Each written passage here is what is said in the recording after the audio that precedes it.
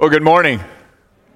It is good to see you all this morning, and believe it or not, when I came in this morning, there was this strange substance falling from the sky, and I'm hoping that it continues a little bit. It's good to get some of that rain. Take your Bibles, if you will, and turn to Philippians chapter 4, where we'll spend our morning together in the Word of God. As you're turning there, we're going to be studying a critical and important topic as believers, and that is this idea of thank you. And this morning, as I sat here listening, my throat was getting dry a little bit, and so I took a drink of water, and I just listened to you all sing, and I want to express my gratitude for you all singing this morning. It's been a long weekend for my family, and a lot of things going on this weekend as we celebrated Katie's graduation, and many of you participated in that. Thank you as well for that. But it's one of those mornings where it's kind of tough to get my mind wrapped around the text. And so just listening to you sing was a blessing to me. And so thank you. We praise the Lord together. And it is out of a spirit of gratitude that we're able to sharpen one another. And that is where Paul is at this morning. In our self-serving culture, we struggle to express gratitude, do we not? We are those who like to have it our way, and we'll complain until we get it our way. And we don't want to look at what we have. We want to look at what we do not have and what should be provided for us. And so we struggle to express gratitude. I found a humorous illustration for us to help us understand where we are at as a culture. The staff members at a national park that's known for its hiking trails and spectacular views of God's creation shared a number of comment cards they received.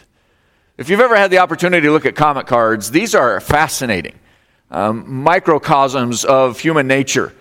And there's 8 of these, and some of them are humorous, and some of them are like, are you serious? You actually wrote that? I'm going to read just 8 of them. First, these are comments in a national park. Remind yourselves that this is outdoors. This is not indoors. This is out in the wilds. And the first one is, and this one's the, aw, that's sweet kind of one.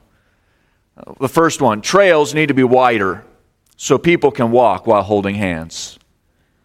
Aww. Second, please pave the trails so they can be snowplowed in the winter. This one is good. After having been in Alaska a couple weeks ago, please avoid building trails that go uphill. Keep those flat. This one's even better. Escalators would help on steep uphill sections. McDonald's would be nice at the trailhead. I agree with that one. This one, the coyotes made too much noise last night and kept me awake. Please eradicate those annoying animals. And this one, I don't know how this happened. I've racked my brain wondering how this even made it on a comment card, how it even happened. 7, a small deer came into my camp and stole my jar of pickles. Is there any way I can get reimbursed? I've never seen a deer eat pickles, but I can imagine he's running through the woods with a jar of pickles in his mouth. Last one, and this one's the one, are you serious? Too many bugs and leeches and spiders and spider webs. Please spray the wilderness to rid the area of these pests. How's that for gratitude? How's that for gratitude? For the beauty of creation before the people who would venture out into the wild. Clearly, I mean, when deer are stealing pickles, it's pretty wild. How's that for gratitude? The idea that we focus on this morning is this: the most famous thank you letter in history demonstrates a biblical example of gratitude to God and the people of God. Beloved, we have a lot to learn from Paul's gratitude this morning.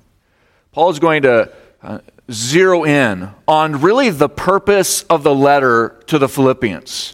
He's had some instructions along the way, and that takes up the body of the letter. There's been some imperatives. I want you to do this in obedience to the Lord, and those are essentials, but Paul is focused on the reason for the letter in these few verses that we study today. His gratitude for the Philippian believers' gift. But Paul's gratitude is going to teach us not just of the heart of the one receiving, but also the heart of the one giving. And so we have lessons to learn on gratitude and also lessons to learn on those who give and how we ought to give.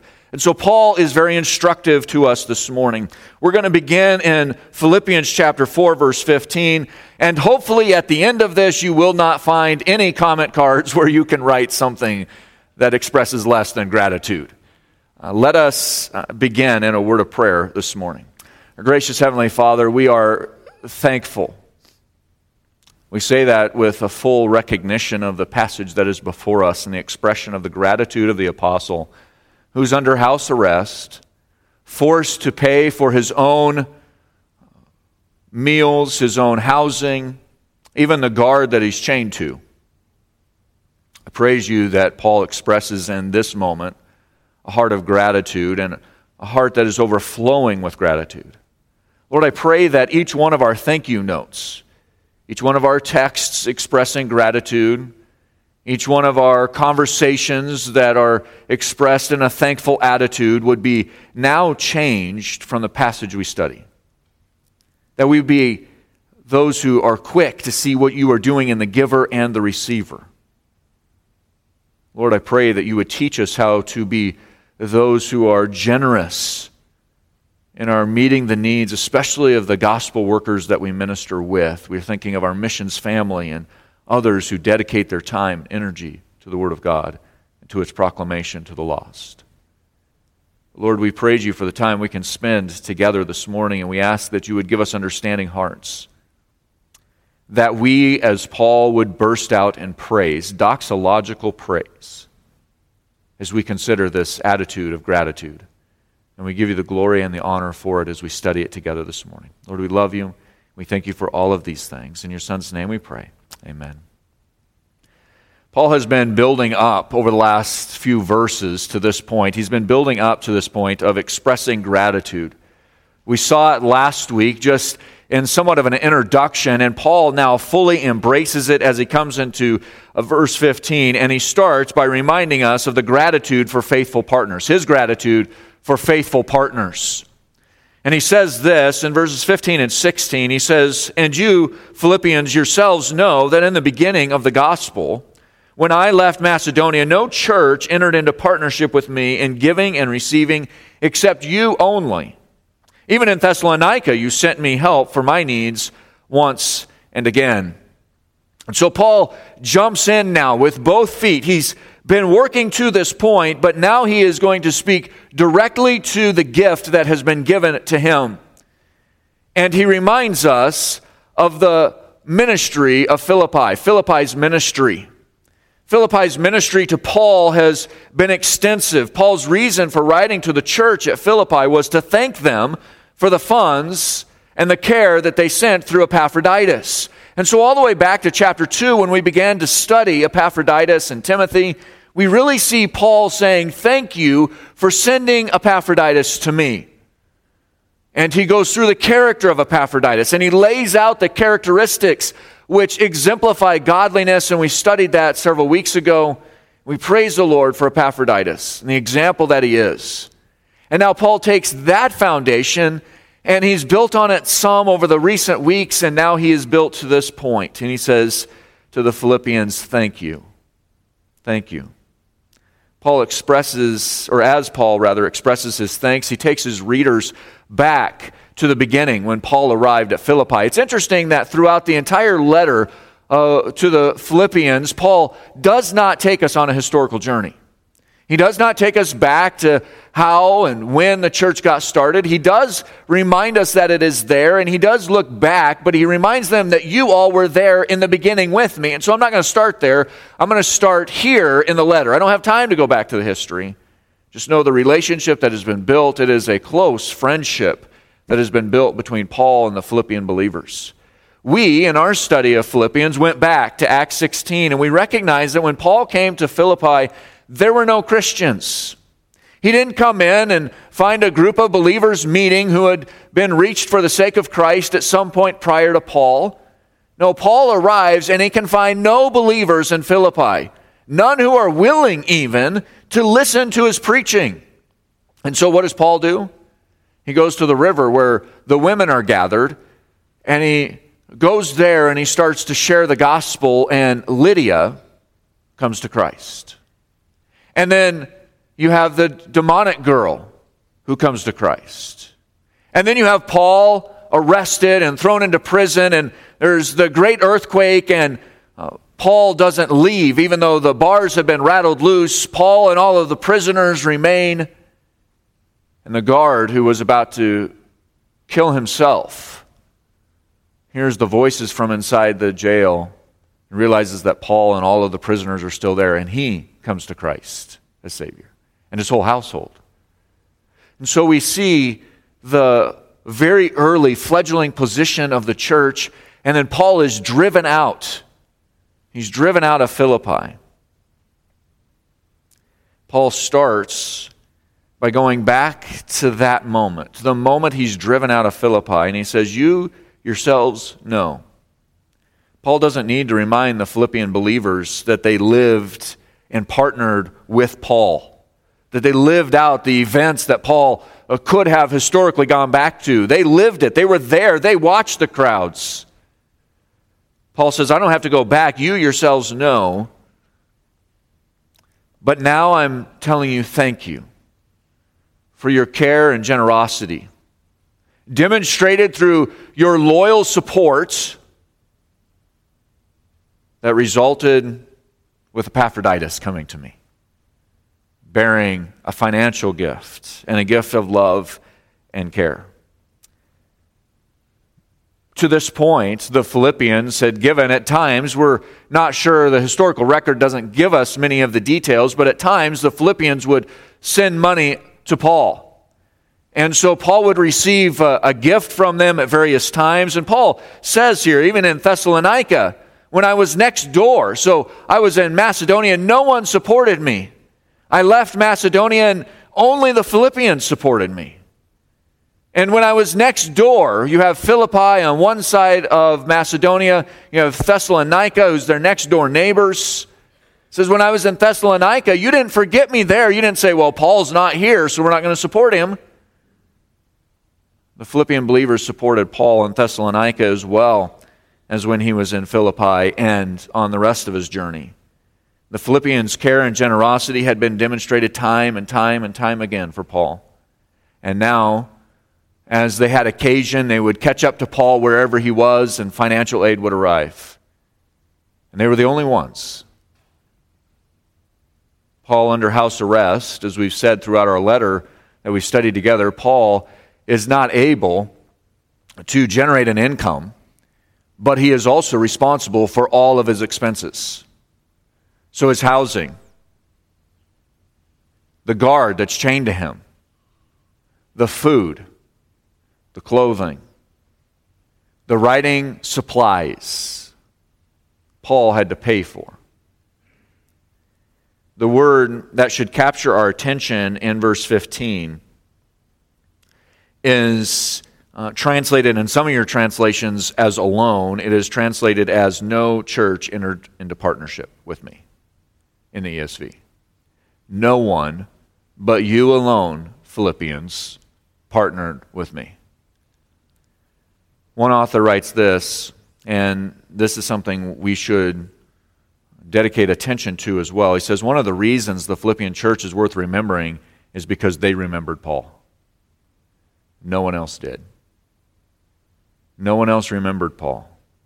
And now Paul is going to draw this heart out of this letter to show to them his gratitude. Notice as he speaks of their enduring faithfulness. At the end of verse 15, no church, you alone, entered into partnership with me in giving and receiving. Paul is saying, I may have done the preaching, but you are partners in the ministry with me. The Philippian believers didn't have the opportunities that Paul had, But that doesn't mean that they weren't equal in Paul's ministry. And Paul is drawing that out. He's saying, you alone stood with me when I faced the trials that I faced. You alone stood with me when I would enter into Thessalonica and a church would be planted in Thessalonica. You alone were with me when I was imprisoned and hauled off to Rome, and you have been there with me alone financially as the gospel would go from the time I was in Philippi to the time I was in Rome, and the new gift from Epaphroditus has come. Paul views their work as equal to his. Have you ever sat down with a missionary and heard their testimony of your participation in their ministry? If you've never done that, that's an important question to ask. Ask a missionary how you are partners with them. Our attitude towards missionaries should be they are part of our church family. Extension, yes, but they are our church family, and we partner with them and they partner with us. We are working together as equals. Paul mentions that even when he was next door in Thessalonica, the Philippians had sent gifts for his needs. There was no competition between Philippi and Thessalonica. The Philippian believers wanted a church to be established in Thessalonica, and they met the need financially. At a time when all other churches, like the one in Rome, were criticizing Paul for his methods and specifically his emphasis on grace, the church at Philippi never gave up on Paul. They would never forget him, and in turn, he would refuse to forget them. So Paul is speaking of their enduring faithfulness. In fact, they are the church that is held up to the Corinthian church as being the one that has supplied his needs, and also to tend for the needs of those in Jerusalem. So we see Paul speaking of their enduring faithfulness, but we want to entertain this idea of sharing into Paul's reward. That's where Paul goes, and it's a fascinating venture. Let's go together with him. Verse 17, he says, "Not that I seek the gift, but I seek the fruit that increases to your credit." How many of us have written a thank you note and said, "Thank you for the gift," and we leave it at that? Thank you for this, or thank you for that. And that is a noble thing, but Paul says it's not just the gift that I have an attitude of gratitude for. It's not just the gift that I'm thankful for. We begin to notice Paul's focus and really what Paul is most thankful for. Paul's thank you letter is quite different from most other thank yous. Paul is overjoyed to receive the gift. Not just because of what it means to him, but more importantly, what it means for the Philippians. What it means for them. The gift that they had sent to Paul was going to benefit them as much as it was going to benefit him. Paul's focus was first on the work that God would do in the hearts of the giver of the gift. And it's important that we understand that the Philippians were not giving out of an abundance. Now, Lydia perhaps had resources. We know that Lydia was a seller of purple fabric and probably of the higher echelons of society, but the church at Philippi was not a wealthy church. The church at Philippi was a church that was impoverished in most ways, but they're still giving to the Apostle Paul. They're still giving to his ministry despite the costs of doing ministry in Philippi. And there are important lessons to be learned concerning the giving to, in that kind of way, giving to the work of ministry. Paul's focus is narrowing in specifically on the compounding interest. The compounding interest of giving. He says, "Not that I seek the gift, but I seek the fruit that increases to your credit." There is a compounding interest. There has been an investment made in the life of the Apostle Paul, and now there is a compounding interest that is beginning to take effect. The interest is adding up in the accounts of these believers. Another author writes this: "Whenever you invest in someone's ministry, Whenever you share financially in the gospel efforts, you're investing in spiritual blue chip stock, and the dividends will last forever. Consider, just briefly, as we're begin to scratch the surface of this gratitude of the apostle, consider for a moment the compounding interest of the Philippians' gift to the apostle Paul. Today, you are still participating in the compounding interest to the Philippians account. Talk about a massive return on the investment. That is what Paul is drawing out. Many churches had the opportunity, but only the Philippians were found faithful. Not the church in Rome. Paul's in Rome.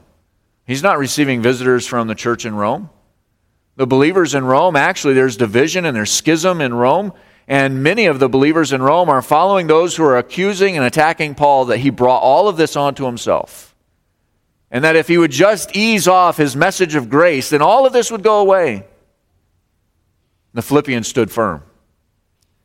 The church in Thessalonica, which we're going to study in our next study, the church in Thessalonica is a strong, healthy, faithful church, but financially they weren't invested in the Apostle Paul.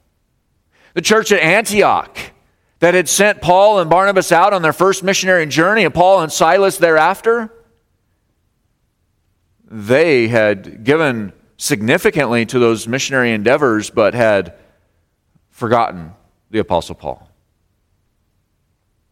The Philippians, their compounding interest is still reaping benefits. The Philippians alone would support the strategic gospel ambassador named Paul.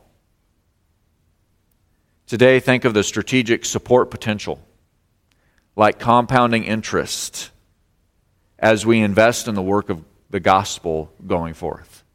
This is why we want missionaries as part of our fellowship.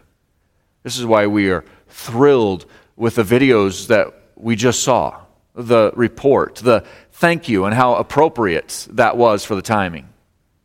We praise the Lord for the work that is being done in our communities and communities out beyond our communities and around the world. And we invest strategically in those. We invest our time and our talents and our treasures. Think of the strategic support potential, compounding interest as we invest in the work of God. Several years ago, and I've shared this illustration in various classes, but to you, I'm going to share this illustration. Several years ago, I was in Hong Kong, and I was looking for gifts through a gift shop, a Christian gift shop there in Hong Kong, and I walked in, and we struck up a conversation with the girl behind the counter, and she was able to trace her spiritual heritage all the way back to Hudson Taylor, the missionary who abandoned all forms of Western dress, and most European churches dropped their support for him. She could trace her spiritual lineage to Hudson Taylor. Think of the compounding interest of those who persevered with Paul. Think of the compounding interest of those who persevered with Hudson Taylor and continue to press on and support the mission of the gospel of Jesus Christ. So Paul is sharing, he's reminding them that they are sharing in his reward, that they alone are sharing in the way that they are with Paul's ministry. And he reminds them then, not only is he reminding them of their participation in Paul's reward, he's reminding them and expressing gratitude towards them. He is also reminding them of the abundance of their generosity. Notice this, and this is where you and I, who are givers typically, have the opportunity to understand better how to give. They do amply well.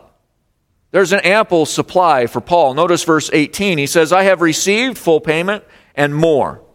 I am well supplied, having received from Epaphroditus the gifts you sent, a fragrant offering, a sacrifice acceptable and pleasing to God. Paul's still focused on the giver rather than the gift. Paul is more thankful for the giver than the gift. As he looks to the gift, just briefly says, that is an ample supply. That is more than I needed. After affirming the faithful ministry of the Philippians and assuring them of their partnership in his reward, he now speaks just briefly of the gift. Gratitude is expressed as Paul says, I have received everything in full and in abundance, and more than I needed. Acts chapter 28, verse 30, I've cited many times without actually going there. I wanted to give you the reference. Acts 28:30, write it down and study that later. Briefly, it just says that Paul was under house arrest for 2 years at his own expense. 2 years.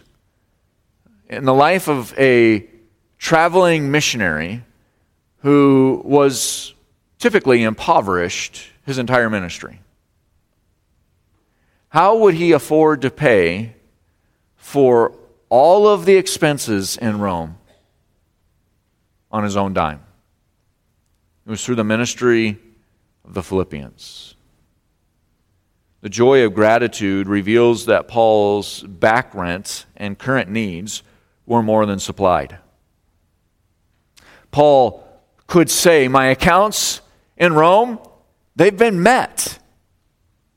And all the finances that have come in for that have continued to supply not only my needs back, but my needs forward. An abundance that Paul uses, this word that he uses, means to have an excess, to literally give more than enough. The Philippian believers gave more than Paul needed. They didn't just say, hey, Paul, we hear that you're a little low on support this month and we want to send you a check. How much do you need? They said, we're going to take everything that God lays on our hearts and we're going to send it out to the Apostle Paul. And Paul received more than he needed. In essence, his refrigerator, his closet, his bank account, and his lease are all paid in full. Everything was taken care of. This is the challenge. This is our application for this portion of the text we studied this morning. This is our challenge to us as a church and as individuals. Let us not be stingy to those who take the gospel out on the road and around the world. Let us be generous when they come to us. Let us not give them things we do not want or have already worn out. Let us give with generosity. The encouraging side of Paul's letter of thank you is when you give generously to support the work of God's servants, we are not losing anything. Instead, we are gaining interest in the greatest enterprise on planet Earth, the greatest endeavor in the history of planet Earth. One man, and since I've been using Hudson Taylor as an illustration, I'm going to use him again. One man supported Hudson Taylor. As I said, that was not a popular thing back home in England. In England, most churches had withdrawn their support from him, and Hudson Taylor was just barely scraping by, trying to work and preach, teach at the same time. The one man supported Hudson Taylor from the beginning, and his support never wavered. That man's name was George Mueller. George Mueller is the one who would pray for food to arrive, or the ability to pay for food would arrive as he sat down in his orphanage with the children around the table with nothing to feed them. George Mueller supported Hudson Taylor from the beginning. On one occasion, Mueller sent a letter to Taylor which read this. This is from the heart of Mueller. He says, "My dear brother, the work of the Lord in China is more and more laid on my heart. And hence, I have been longing and praying to be able to assist it more and more with money as well as prayer. Of late, I have especially had the desire to help all the dear brethren and sisters with you. My chief object is to tell you that I love you in the Lord." Isn't that fantastic? I love you in the Lord, and that I pray daily for you. I thought it might be a little encouragement to you in your difficulties, your trials, your hardships, and disappointments, to hear of one more who felt for you and who remembered you before the Lord. Enclosed in that letter was a check that in today's economy would be worth $1,500. This is from a man who sat down to an empty table because he had no money to put food on the table. And food would arrive. Finances would arrive. And he would send some of those finances on to China.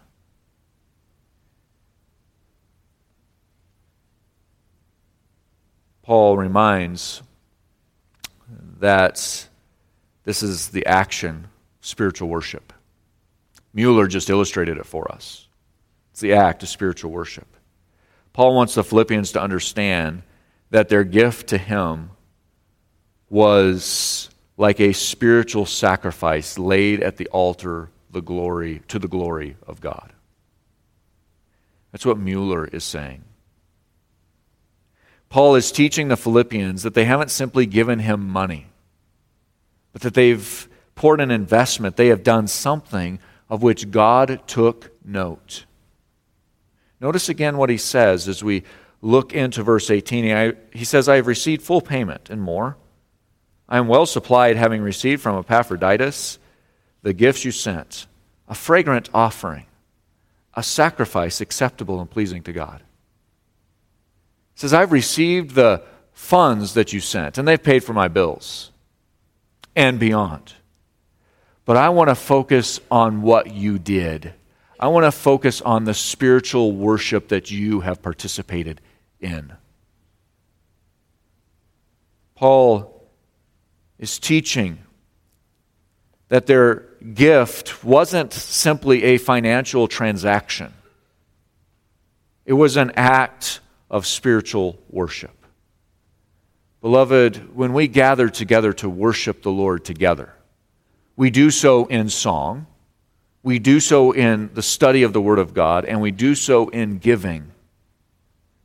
And in giving, we are not just paying the support of the church or paying the support of missionaries or those who are in need. We are participating in a spiritual act of worship. Whether that is online throughout the week or whether that is in the boxes in the back, we are participating in an act of spiritual worship.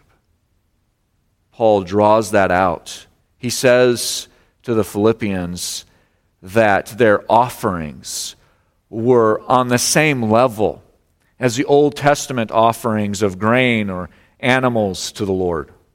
The aroma that ascended from those offerings was a sweet or pleasing aroma to the Lord. And he says the same thing of the Philippians' gift. He's quoting, or he's going back to Exodus chapter 29, verse 18 and verse 25. He says, this sweet aroma that is wafting to the Lord and the sacrifice of the animals and of the grain is the same sweet aroma that is wafting to the Lord when you have supplied my needs, Philippians. Because they didn't just write him a check. They were participating in worship. Do you know that when you put money in the offering box, do you know that what you did when you offered a servant of Christ your home for rest or a car for travel or bought groceries for a family in need, that your gift wasn't a matter of wealth. It was a matter of worship. It was a matter of praise to our God. God takes note of what you did, and it will be an acceptable sacrifice, well-pleasing to God. The Philippians didn't give out of their wealth. They didn't have a large account by which they said, you know what, we've got a lot of money sitting here. Let's peel off just a 0.1% ought to cover Paul's needs. And we can recover that quickly, so let's do that financially. And so they take a knife and carve out a little bit and send it on to Paul. That's not what the Philippian church did. That's not what Mueller did. They didn't take out of abundance. They took out of obedience. That is a spiritual act of worship. The amount doesn't matter. The amount that covered Paul's needs was not what Paul was focused on. He was focused on the heart. The Philippians could have given out of an abundance of wealth and still given obediently and sacrificially as they obeyed the Lord. So that's where Paul begins to go as he speaks of God's supply and some encouragement for faithfulness. Out of all of the verses that we have studied this morning, I think verses 19 and 20 are the two that, in summation, is a great way for Paul to begin to close his letter out. He says, verse 19, "And my God will supply every need of yours according to his riches in glory in Christ Jesus. To our God and Father be glory forever and ever. Amen." Just as we saw last week in the passages that we were studying, and I said there is a passage that is very clearly one that has been abused and pulled out of context. That takes us all the way back to chapter 4, verse 13, where Paul says, "I can do all things through him who strengthens me." I said that is probably the most misquoted, one pulled mostly out of context. Paul uses another one. It's probably a close second is where we find this verse, "And my God will supply every one of your needs." And we typically stop there. God will supply every one of your needs. Paul says, He will supply every need of yours according to His riches and glory in Christ Jesus. Misunderstood, pulled out of context, misapplied, memorized to mean that God is going to fund anything that I think I need. It's not according to what you think you need. It's according to His riches. What does God say you need? Paul speaks encouragement for the faithfulness of the believers at Philippi. As I said, the Philippians did not give out of their abundance. They gave actually out of their poverty. The first phrase could be translated in verse 19, "In return for how you gave to me, God will fulfill your needs lavishly as only He can." In other words, when they evaluated their bank account and they gave sacrificially to Paul, there would be more than their needs needed, more than the requirements of their needs. Keep in mind that Paul isn't promising that God will give you or the Philippians a blank check for you to fill in for whatever you think you might need. You know, I need a really nice boat. I need a really nice house on the lake because I have a boat now. I need an island for my boat. I need. Obviously, those are not needs. Keep in mind that Paul isn't promising that God will give you a blank check and say, fill it in however you want to fill it in. And I'll write you another one. And I'll tear it out of my checkbook. He's not saying, here's my credit card, go use it. If anybody ever gives you any grief about using it, just give me a call. The context makes it clear that God will give us what we truly need. What we truly need. Because where does it come from? It comes out of His riches and out of His determination, out of His glory. He will not allow you to not bring glory to Him. One author says it this way: God is going to meet our needs, not our greeds. God is going to meet our needs, not our greeds. Boy, isn't that that's a simple statement, but in our materialistic society, isn't that a hard statement to apply? Lord, you just don't understand. I need this. My neighbors have this. I need it. Paul says, God is going to meet your needs, not your greeds. He reminds the Philippian believers, and I alluded to it a moment ago, but I'm going to speak directly to it. He says that God will supply every need of yours according to His riches and glory in Christ Jesus. When Mueller sits down to the table and there's a knock at the door and it's the mailman who can't finish the milkman who can't finish the rest of his milk route and he gives milk. What do you think the attitude of praise around the table was? When the bread maker knocks on the door and says, I've got a truckload of bread that I can't deliver. What do you think the attitude of praise was around the table? Were their needs met? Yes. Was it dramatic? Yes. Do I prefer less dramatic ways? Yes. But God will supply our needs. The Christian life is about trusting God's riches through the glory of God being played out. That doesn't mean we stop working and say, well, God's going to provide everything for us. That is not at all. I shared last week that one of my illustrations last week was when I was in Bible college, I'd go to my mailbox and I'd receive a job offer. That's because I had the ability, the capability. And so we see God working in that way. That is according to His riches as well. When Paul speaks of His riches, God has given to you time, talents, and treasures. How will you use those for the glory of God? That is what Paul speaks of in the riches of His glory. But he moves on, and he moves into this praise, and this is what is fascinating to me.